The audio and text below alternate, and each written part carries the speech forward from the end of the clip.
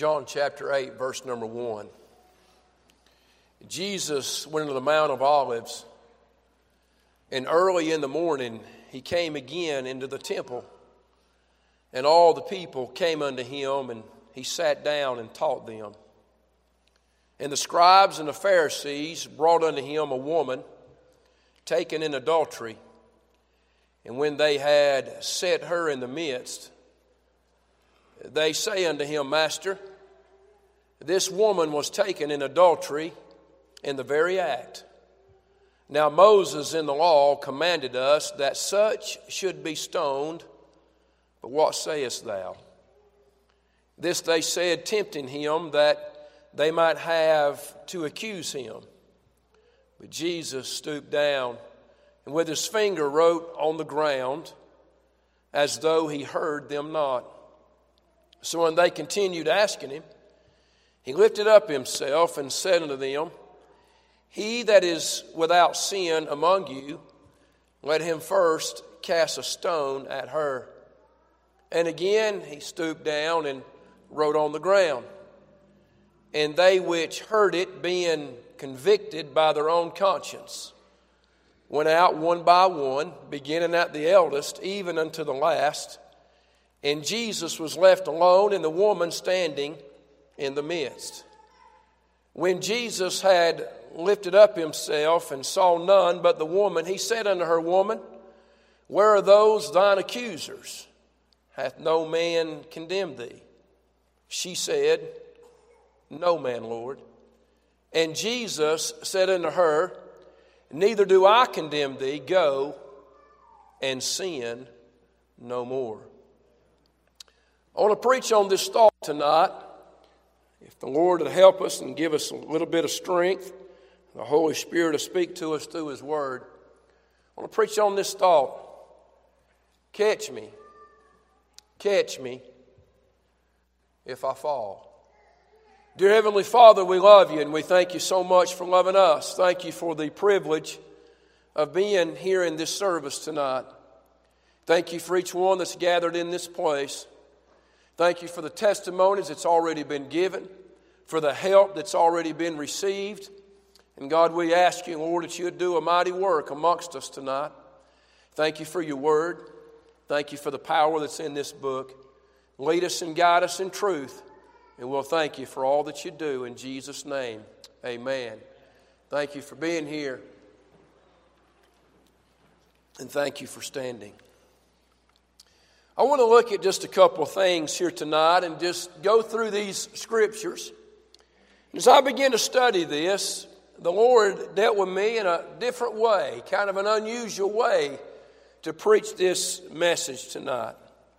I want to see, first off, where some people was, and then I want to see what some people said. First off, we want to find out, where was Jesus? Where was Jesus in John chapter number 8? First, I want to say Jesus had went up to the Mount of Olives.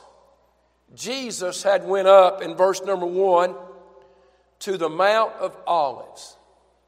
You'll find a reference in Luke 21:37. It says, in the daytime, he was teaching in the temple. And at night, he went out and abode in the mount that is called the Mount of Olives. Can I say to each and every one of us, where was Jesus? I can tell you where he was at that night. That night, Jesus was praying. That night, Jesus was talking to his Father. We know where Jesus was at that night because the Bible tells us he was there on the Mount of Olives. Luke 21 gives us a good reference that at night, Jesus would leave the busy cities and Jesus would leave the crowds of people. And what Jesus would do at night, during the night hours, he would go out and he would spend time on the Mount of Olives. That's where Jesus was that night. And then in verse number 2, we find out where he was early that next morning. It says early in the morning he was in the temple. And early in the morning he was there teaching the people. The words in verse number 2 I want to draw your attention to. It says, and all the people came. I want to draw your attention to the word came unto him and sat down, and he taught them. When you begin to study the words, the people came and he taught, I found out that in the Greek that is a continuous action. Everywhere that Jesus went, people continued to come to him. And everywhere that Jesus went, Jesus was continually teaching the people. If Jesus spent time alone with the Father, if Jesus spent time alone in the night hours before he would rise up early to go teach the people, and if Jesus spent time alone with the Father before he would even gather himself around a group of people, and the Lord began to deal with me really heavy, then how much more should you and I spend time alone with our Heavenly Father before we ever get ourselves around anyone else, even early that next morning? How much time should you and I spend in prayer before you and I would ever even attempt to try to teach or to talk to one individual about the good things of God? How important is it, church, that you and I spend time in prayer talking to the Lord? Amen? If Jesus had to do it, then how much more should you and I need to spend time in prayer in the night hours speaking to the Lord? Are you with me?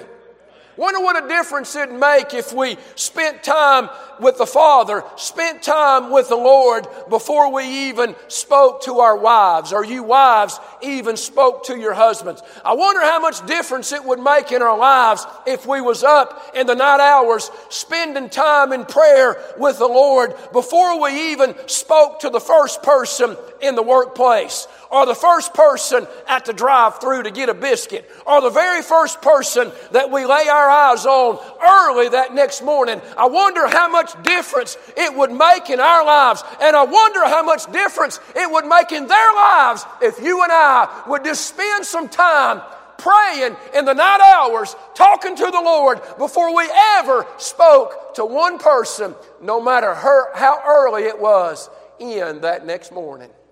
Are you with me tonight? Jesus that night, he was on the Mount of Olives, and he was there talking to the Father. What a blessing that is. But we see that not only was Jesus on the Mount, but early in the morning we see that Jesus was in the temple, and Jesus was teaching the people. There's someone else in this text, and I was wondering where she was at that night. When I began to look at this woman in verse number 3 and 4, it says, and the scribes and the Pharisees brought unto him a woman taken in adultery. And when they had set her in the midst, they say unto him, Master, this woman was taken in adultery in the very act. We know where Jesus was that night. And now we know where Jesus was early that morning. And I don't think it would be hard to figure out where this woman was that night. There's no doubt about it that this woman was in a place that she had no business being in. There's no doubt about it that this woman was with someone that she had no business being with. It's obvious to see where Jesus was that night, and it's very obvious to see where that woman was that night, because the Bible says that she was taken in adultery. That word taken there means to seize, and it means to apprehend. Just in case you're wondering what adultery is a violation of the marriage bed with a married man or with a married woman. The word adultery means unfaithfulness of any married person. So it is very obvious where this woman was that night. The Bible teaches us that she was taken in adultery. And the Bible teaches us that not only was she apprehended, was she seized, was she taken from that very adultery bed, that she was caught in that very act. So we know where Jesus was last night. And we know where Jesus was early that next morning. And it don't take a rocket scientist to figure out where this woman was late last night. But now we need to see where she's at early that next morning. And when we begin to study this, we'll find that these scribes and these Pharisees, they had brought this woman into the temple.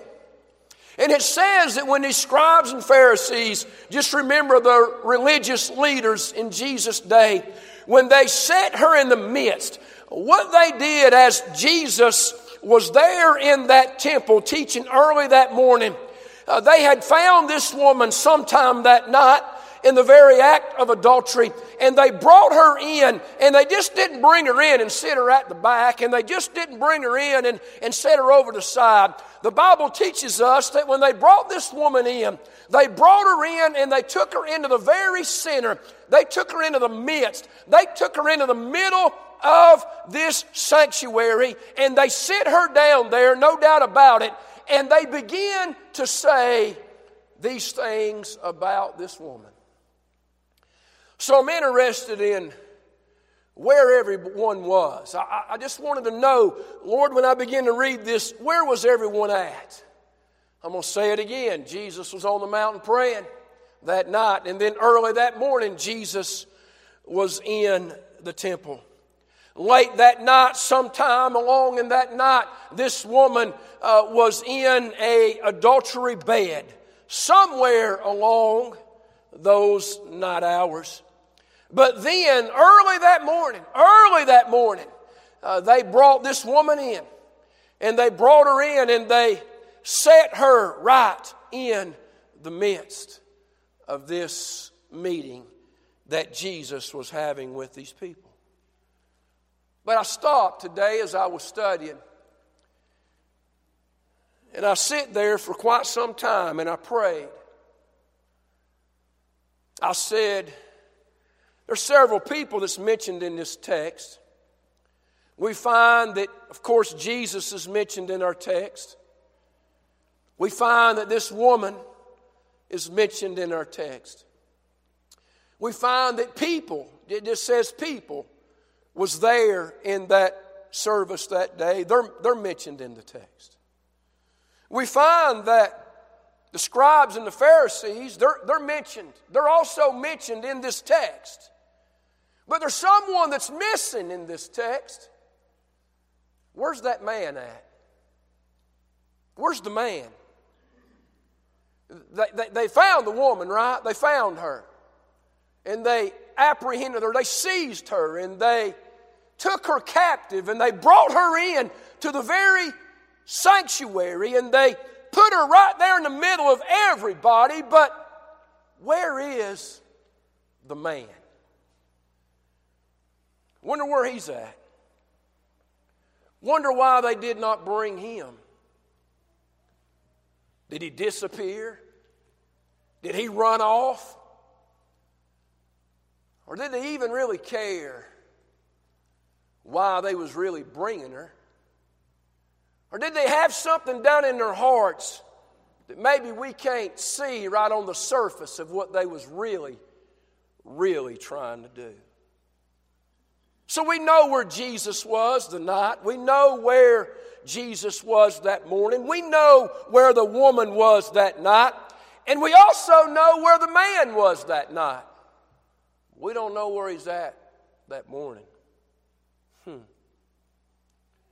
So where was the scribes and the Pharisees? In my first thoughts, I thought, where was they at? Was they out in the middle of the night? Was they out in places that they shouldn't be? But no, because of their religion and because of their sect and because of their seriousness to the law, they would not have been there.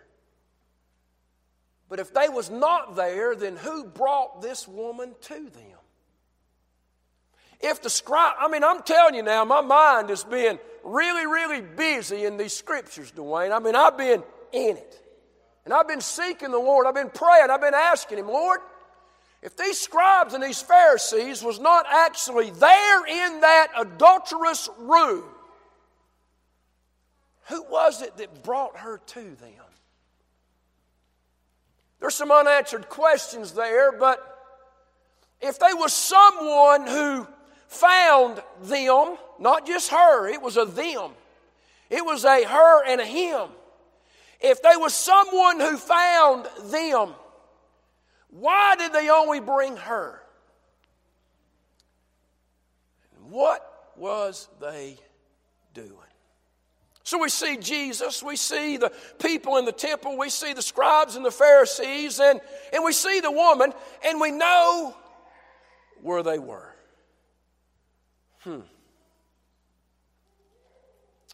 Number two, we need to know what was said. We need to know what was said. Verse number 4. Look at it with me. They say unto him. See, these scribes and these Pharisees that have brought this woman who had been taken captive, she had been seized from this adultery bed.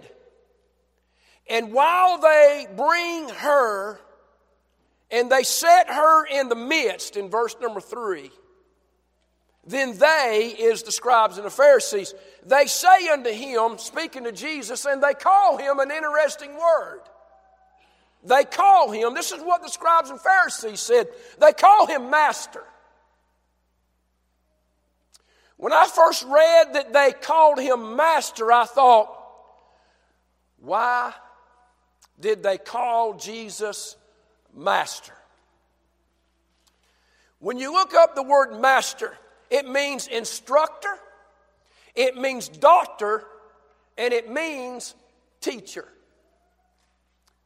The reason that these scribes and Pharisees addressed Jesus Christ as master is because they give him the title of a teacher, and they give him a title as an instructor, and they give him a title as a doctor. And if you give someone that title, that means that you are fixing to say something to them, and they're going to have to use the name that you have given them.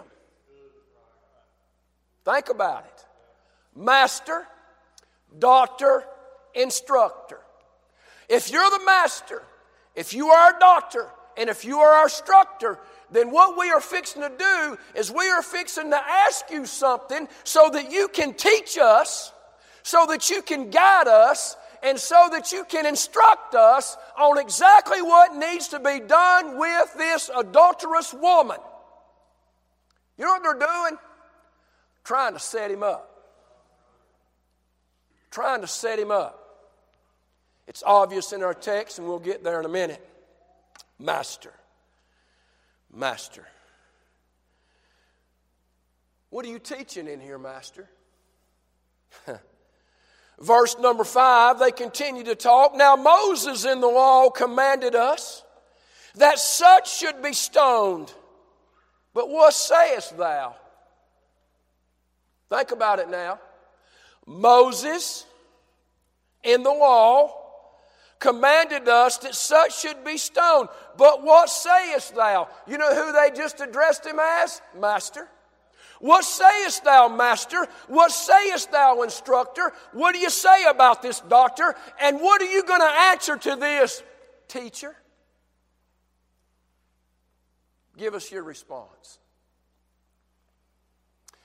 Tell us what needs to be done. Now, Moses in the law commanded us. Did you notice the word us? Moses in the law commanded us. What is the commandment? Leviticus 20:10.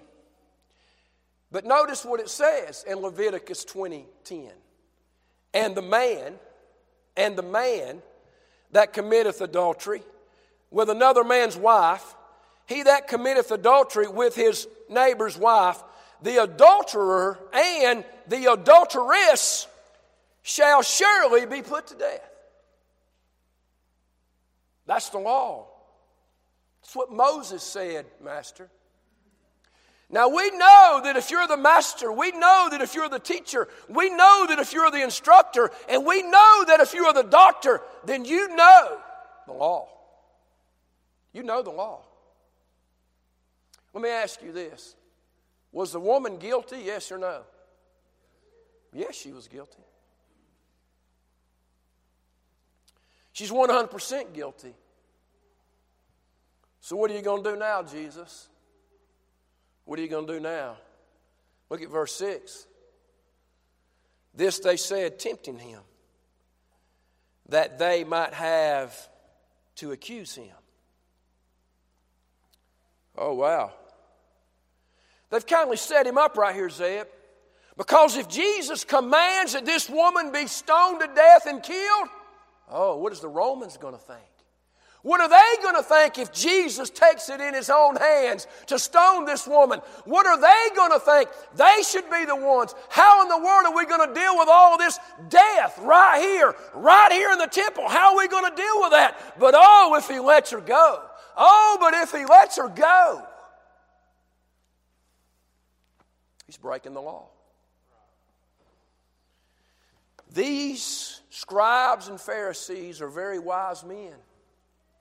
And these scribes and Pharisees are doing everything they can to set him up.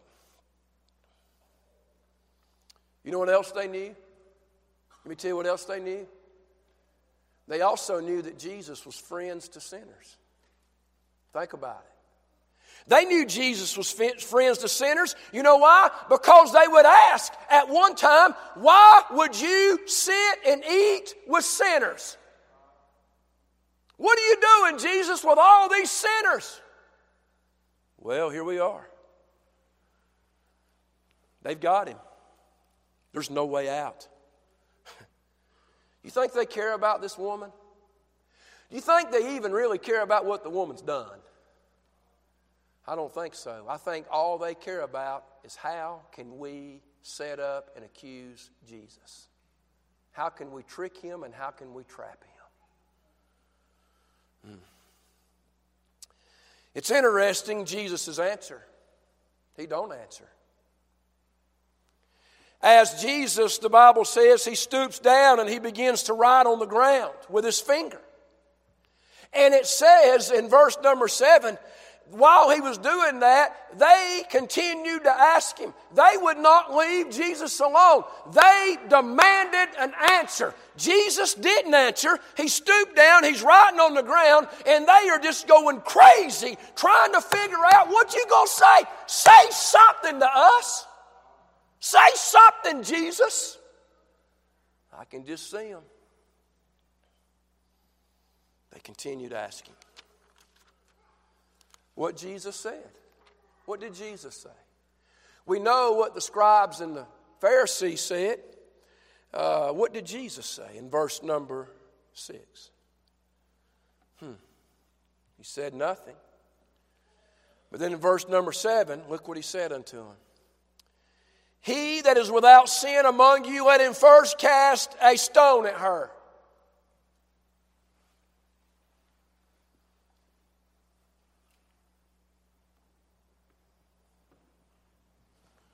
I wonder how long there was a pause after that saying of Jesus. He that is without sin, throw your stone at her. Okay, I've thought about this all day. He did not say you cannot stone her. He didn't say they couldn't stone her. He never said, look, men. You can't stone this woman. He never told them, Brother Cox, that they couldn't stone her. They had every right in the world to stone her. The law said to stone her. But he said this. He said, if you're without sin, chunk that rock, throw it. If you don't have sin in your life, then throw it. Wow. There's a limitation on the rock throwing. And the limitation on the rock throwing is you can't have any sin in your life.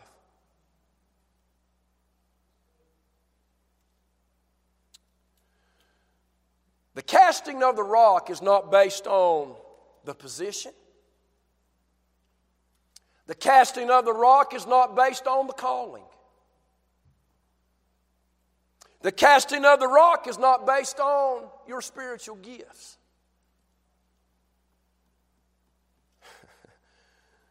The casting of the rock is 100% based on perfection.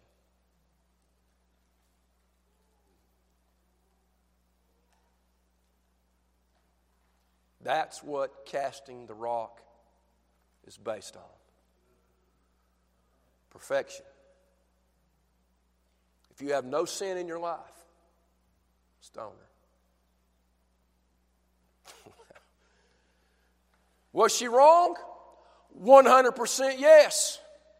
Was they right about the law? 100% yes. But here stands Jesus looking at a very sinful lady. Very sinful lady. But she's not the only one standing there that day that's very sinful. Have you ever noticed that sometimes those who have hidden sins will be those who will accuse people mostly for their outward sins?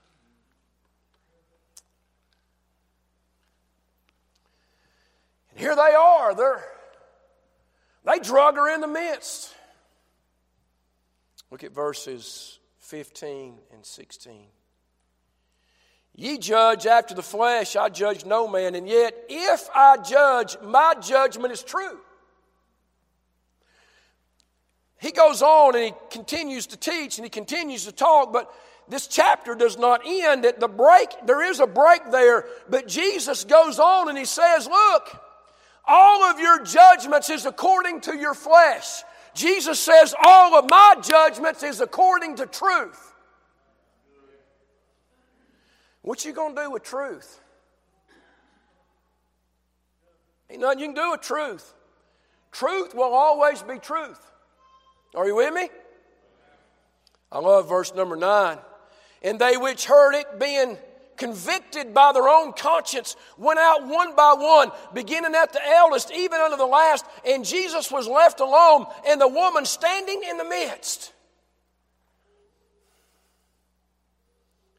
They heard what Jesus had to say. They was convicted, and their conscience began to convict them.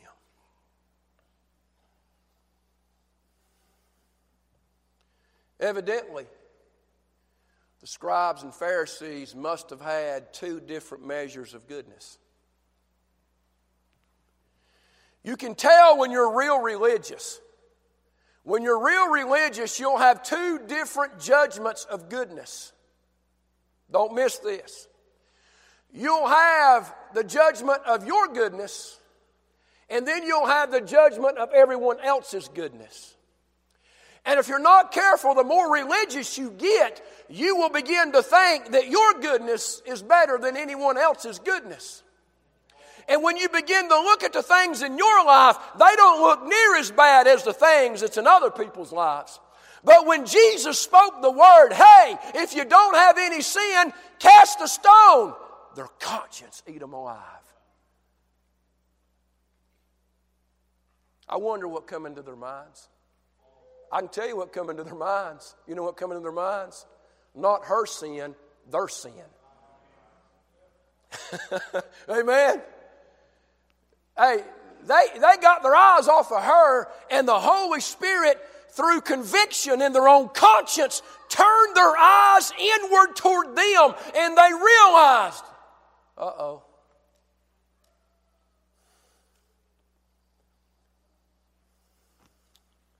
Some people says, When he wrote in the sand, he wrote this. And when he wrote in the sand, he wrote that. You will never find anywhere in the Bible, and if you do, I need to know. I don't know of anywhere you can find what he wrote. But I can tell you one thing, I can sure find what he said. And let me say to you, what Jesus says is what brings conviction into a man's heart. It's the Word of God that brings that conviction. And all he had to say was this: you don't have any sin? Cast a stone. Boom. It hit him. Wow. Wow. We know where they were. We know what scribes and Pharisees have said. And we know what Jesus is saying. Did you know in Matthew 21:31 it says Jesus is saying the publicans and the harlots can find forgiveness? Wow. Luke 7:47, her sins, which are many, are forgiven. See if you remember this message. Luke 15:11, a certain man had 2 sons. You know how the rest of that goes? Jesus said in verse number 10, and Jesus lifted up himself and saw none but the woman, and said unto her, Woman, where are those thine accusers? Hath no man condemned thee? What Jesus said. Well, don't forget, this woman, unless I'm missing something, this woman says one thing. Look what the woman says.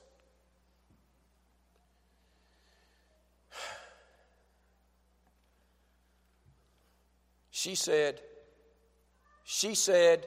in verse 11, No man, Lord. No man, Lord. You know what this is a picture of? Come here, my brother. You know what this is a picture of? Face to face. You can pick whichever one you want to be. I'm good with either one of them. Face to face. In one face is misery. In the other face is mercy. In one face is a sinner. In one face is the Savior. And there they stand, face to face. Misery. Oh my goodness.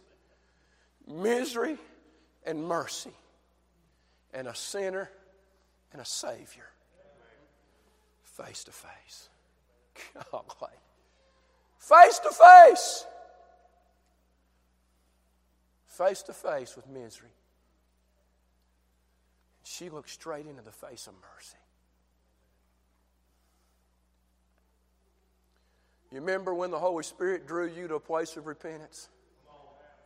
You remember when your face was the face of misery and His face was the face of mercy? You remember when your life was the life of the sinner and His life is the life of the Savior? There she stands, face to face with the Savior who has a face full of mercy. If you and I can ever grab a hold of that, and you realize where Jesus got you from, it ought to make you shout before you leave this service tonight.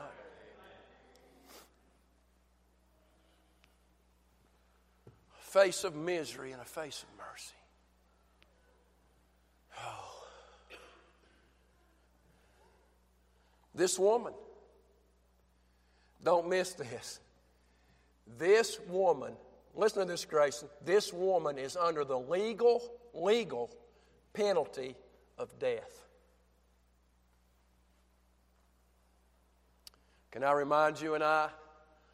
For the wages of sin is, Because of our sin, we are under the legal penalty of death.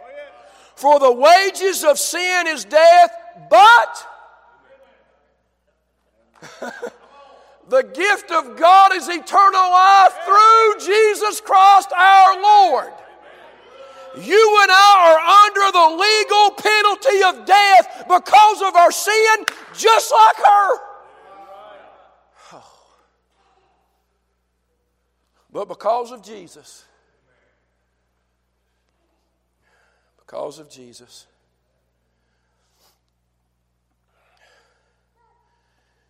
Jesus said something to her.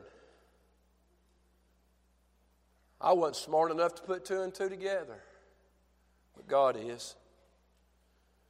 Verse 11. She said, "No, man, Lord." And Jesus said unto her, "Neither do I condemn thee. Neither do I condemn thee." I've been thinking on that all day. And because of a good study Bible, it gave me a reference. Who knows John 3:16? Raise your hand. You probably all know it by heart. Don't forget verse 17.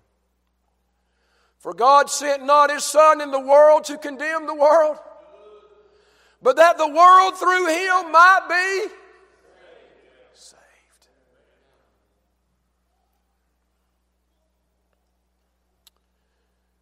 Well, sounds to me like Jesus is looking at this woman, and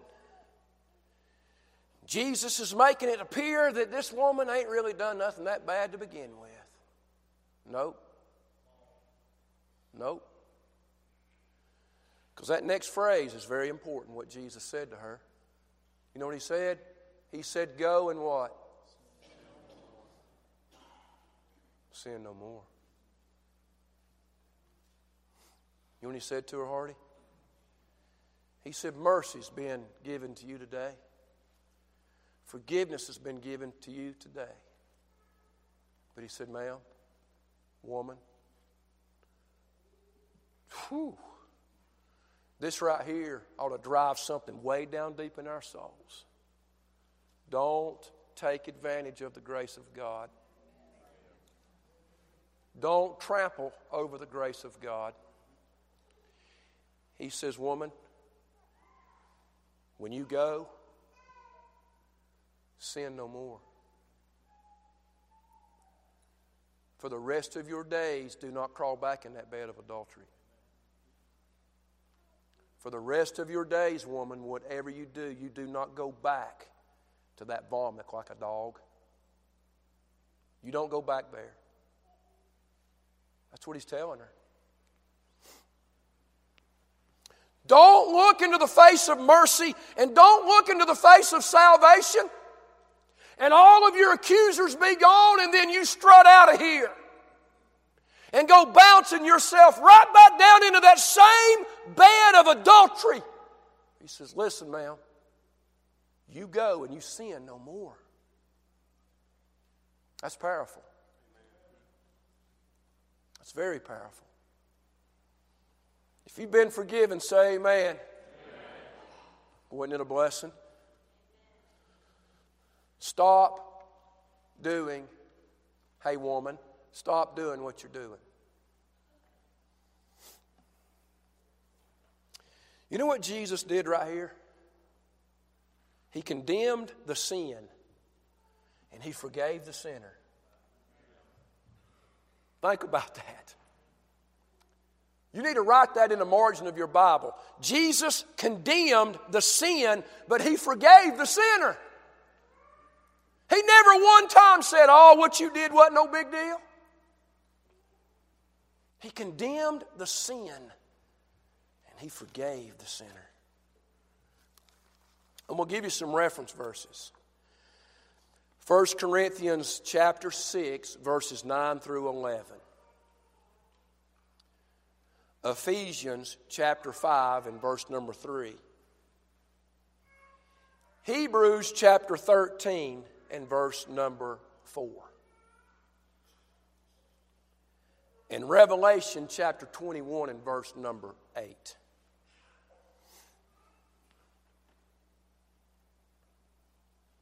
What are those verses referring to? Those verses says something along these lines. That drunkard and that adulterer and that whoremonger and that fornicator shall not inherit the kingdom of God.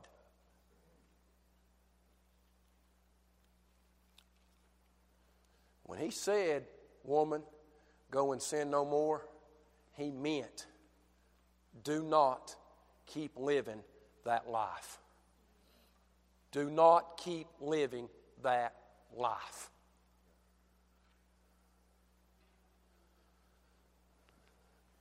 Can everyone in here mess up? At a snap of your fingers. But when you see someone mess up and they don't come out of it and they stay and they stay and they stay and they stay and they stay, write it down. According to the Word of God, there's something wrong and it's something really bad. Are you with me? All right.